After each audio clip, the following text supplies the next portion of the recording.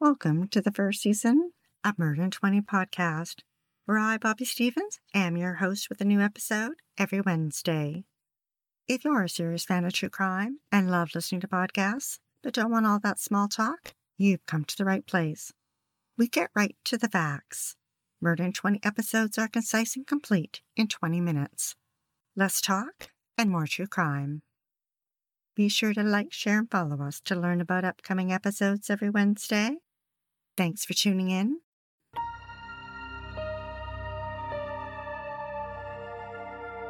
Did you know there's actually a website that reports on cruise ship deaths? Seriously, it's called cruiseshipdeaths.com, and they state that crew and passenger deaths that occur on board can happen for a number of reasons: natural causes, accidents, suicides, and even murder.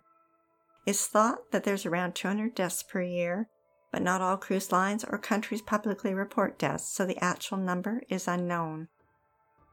Miki Kanazaki moved to the U.S. when she was a child. The Orange County Register reported that her father worked on farms in the Fresno area, and their family settled in Los Angeles. She was the youngest of 4 children and had a favorite niece, a doctor in Florida, that she liked to visit often.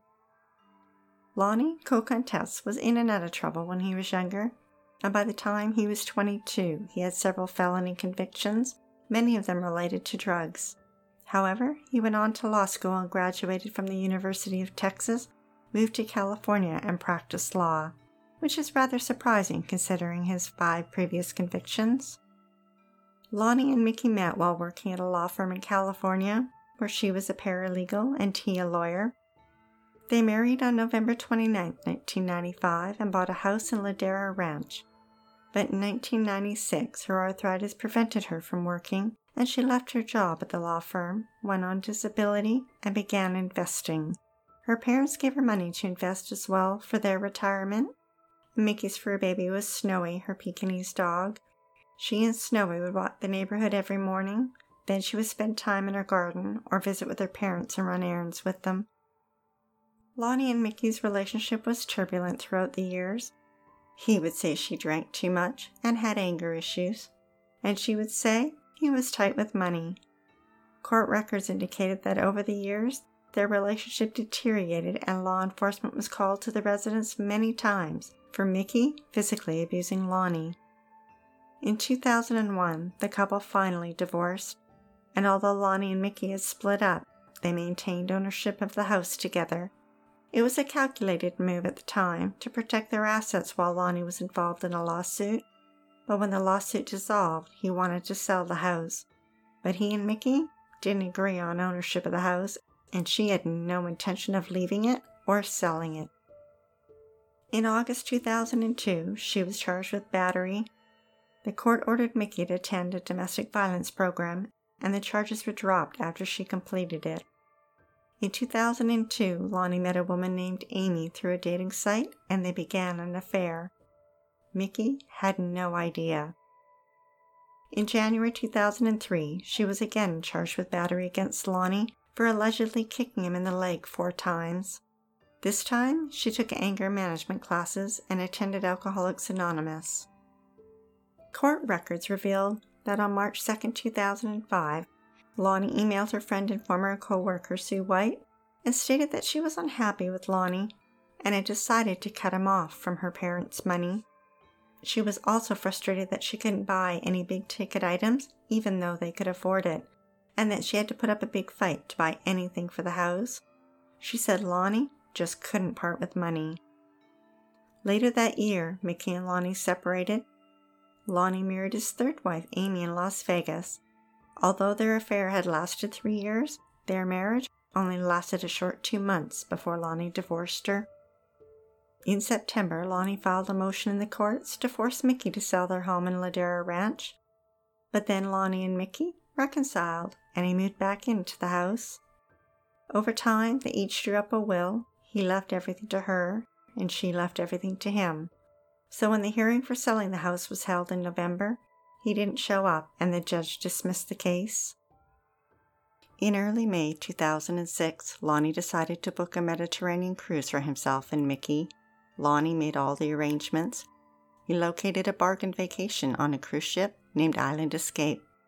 It was an older ship, built in France in 1981, and was the largest cruise ferry built at the time. Now, the interesting thing about this ship is back in 1988, it was called the Star Dancer, when a young couple, only married 9 days, went on their honeymoon on a cruise from Los Angeles to Mexico. The new bride, Karen Waltz, was strangled and thrown overboard by her new husband, Scott Roston. 12 hours later, her body was found floating in the ocean near San Diego. Scott was convicted of second-degree murder and sentenced to life in prison. While Lonnie made the arrangements with the travel agent, he specifically requested a cabin with an outside balcony. One feature of this older style of cruise ship is that the balconies on the private cabins weren't tiered or stepped back like a set of stairs. Rather, from the balcony, it was a straight drop to the water. He then called his best friend Bill Price, a retired cop who was now a private investigator, and quizzed him about what type of security they had on cruise ships and asked if there were any surveillance cameras. A few weeks later, the couple flew from California to Minnesota, then on to London and Spain, where they boarded the cruise ship. On May 25th, they were 4 days into their cruise and went on a day excursion to Sicily in Italy. That evening, the ship traveled north towards Naples. The couple enjoyed their dinner, ordered a bottle of wine, and each enjoyed a glass with dinner, and took the half-full bottle with them. They stopped in at the casino to try their luck at gambling, then attended a theater show. Just before midnight, they headed back to their room, put up their feet, and each enjoyed another glass of wine. The Los Angeles Times reported that they had a big day planned for tomorrow, an excursion to Pompeii, so Lonnie took an Ambien sleeping pill, hoping for a good night's sleep and to wake up refreshed. But Mickey couldn't fall asleep, and before he nodded off, she told him she was going to get a cup of tea. He doesn't remember the exact time, but thought it was before 1 a.m. But Mickey didn't go out for a cup of tea. And what happened next, no one can really be sure. But authorities believe that it's likely Lonnie used a convex surface such as that wine bottle and hit Lonnie in the head with it. He then strangled her. Their struggle must have been quiet. The cabins close to theirs never heard a thing. Lonnie would later claim that when he awoke at 4:30 a.m., he noticed that Mickey wasn't there and her bed hadn't been slept in. He notified ship officials that she was missing. Crew members searched the ship for her, and announcements were made over the loudspeakers asking the 1,700 passengers to participate in the search. The last time anyone recalled seeing her was 11 p.m. the night before. Mickey had vanished. Ship's personnel interviewed Lonnie. He stuck to his story of Mickey going out for tea. He told authorities that Mickey had previously talked about suicide and said that when she was sad, she would drink. The ship made an unscheduled stop in Naples, and Lonnie was greeted by Italian law enforcement who interviewed him. He offered up that perhaps Mickey had gotten nauseous from the wine and fell overboard. Lonnie chose to leave the ship in Naples and stay in a local hotel while he waited for word on her disappearance. Court records indicated that later that evening, an American consulate official advised Lonnie that their search for Mickey had ended for the day and would resume tomorrow, and added that they felt there was no chance Mickey would be found alive after being in the water for more than 24 hours. Meanwhile, Italian police boarded the vessel and took statements from the crew and retrieved ship records and videotapes. Mickey and Lonnie's room had been sealed off and was searched by police. They confiscated the wine bottle, along with prescription medication and other items. The next morning, on May 27th, it had been less than 36 hours since he murdered his wife. Lonnie was on a plane back to California. I imagine when he stepped back on U.S. soil as a free man, he breathed a big sigh of relief. But he didn't go home to the house he shared with Mickey, the house he wanted so badly. He went to Amy's house, and the two resumed their relationship. The next morning, on May 27th, it had been less than 36 hours since he murdered his wife. The crew on an oceanography research vessel spotted the body of a woman floating in the Mediterranean Sea. The Coast Guard retrieved Mickey's body from the ocean near Calabria in southwest Italy. Mickey was 52. The Orange County Register reported that when Mickey left for the cruise, she made a promise to her parents. She would make up for not seeing them on Mother's Day by taking them out on Father's Day. And afterwards, in an interview, Mickey's mother, Setsuko, told a reporter that the couple often traveled together. And she said, "I can't imagine what happened to her. There's no reason to believe it was suicide," and that her daughter was in good spirits before the trip. The FBI was investigating Mickey's death along with the Italian police and State Department officials in Rome. On June 7th, 12 days after she was murdered, an Italian chief medical examiner performed Mickey's autopsy, while an Italian pathologist and United States Army pathologist observed. The medical examiner concluded that Mickey had been strangled by another person and died of homicidal assault. Her body was then thrown into the water, where it remained for 36 to 38 hours before being found. Mickey's body was returned to her family, and on June 23rd she was buried at the Rose Hill Memorial Park in Whittier, California. In July, Lonnie told a reporter with the Los Angeles Times that they were making plans to remarry and that I was committed to this woman. I loved her with all my heart. I wish I'd never gone on the cruise. In December, the FBI began an investigation into Mickey's death, and a federal grand jury was convened. Later, it was reported that Lonnie had talked Amy into removing a hard drive from one of his computers at his office, and that Lonnie had threatened to kill her and make it look like an accident. So she lied to the federal grand jury, and no indictment was issued. After Mickey's death, thanks to the new wills, Lonnie inherited the money she had invested. The total was over $1 million, including her share of the house in Ladera Ranch. With his assets liquidated, he moved to Safety Harbor, Florida, where his elderly father lived. In 2007, Lonnie married for a fourth time to a woman named Catherine, and in January 2008, he created a foreign trust for his new wife. He used a wire payment to transfer Mickey's assets to Belize to the new trust account. For some unknown reason, later that year, he decided to transfer his assets back to the U.S. and deposit them in his bank account in Florida. Meanwhile, Lonnie had requested a pardon from the Nebraska Board of Pardons for his 5 felony convictions so that he could practice law in Florida. On June 7th, the board denied his request, saying that he'd been fortunate to practice law in California and that the Florida courts were very unhappy with him. One of the reasons they cited was the authorities' ongoing investigation into Mickey's death. Over the years, Orange County Police and the FBI never forgot about Mickey, and their investigation was ongoing. They were patiently waiting for more evidence. On November 6th, the U.S. Attorney's Office swooped in with a court order and seized all the cash in Lonnie's Florida bank account, which was almost $1.3 million. The money was seized in a civil asset forfeiture case, not a criminal case. The federal attorney's office then brought the case to the attention of the district attorney in Orange County, California.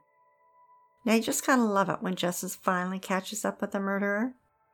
Mickey was murdered in 2006, and her ex-husband Lonnie was finally arrested and charged with her murder nearly 7 years later. On February 8, 2013, Lonnie was arrested at a shopping center in Pasco County, Florida. Sheriff's investigators had found additional evidence in Mickey's death, and Lonnie was extradited from Florida to California to stand trial. Susan Price, Orange County Senior Deputy District Attorney, said that researching the cruise in California, buying the ticket in California, having them sent to you in California, and driving to the airport, those represent intent and preparatory acts that gave prosecutors in California jurisdiction. If convicted, Lonnie could get life in prison or the death penalty. Lonnie's lawyers would argue that Orange County authorities did not have the jurisdiction to lay charges. After all, the murder happened in Italy.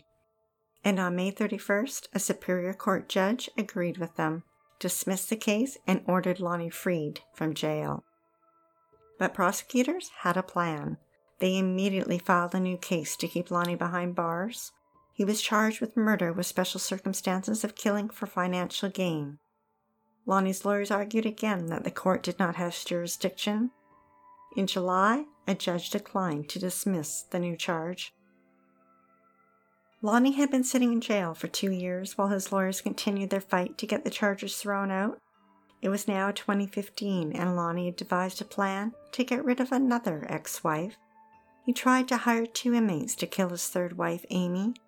In 2006, when Lonnie was investigated, she testified on his behalf in front of an Orange County grand jury. But when investigators contacted her again in 2013, she changed her testimony and became a state's witness. Lonnie, fighting for his freedom, decided to draft a letter for Amy to sign. It stated that her 2006 testimony was accurate and that authorities had forced her to lie in 2013.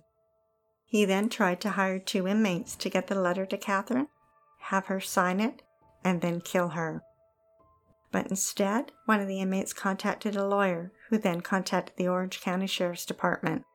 3 new charges were added for 2 counts of his solicitation to commit murder and 1 count of solicitation to commit a crime by bribing a witness. In February 2020, the trial against Lonnie began.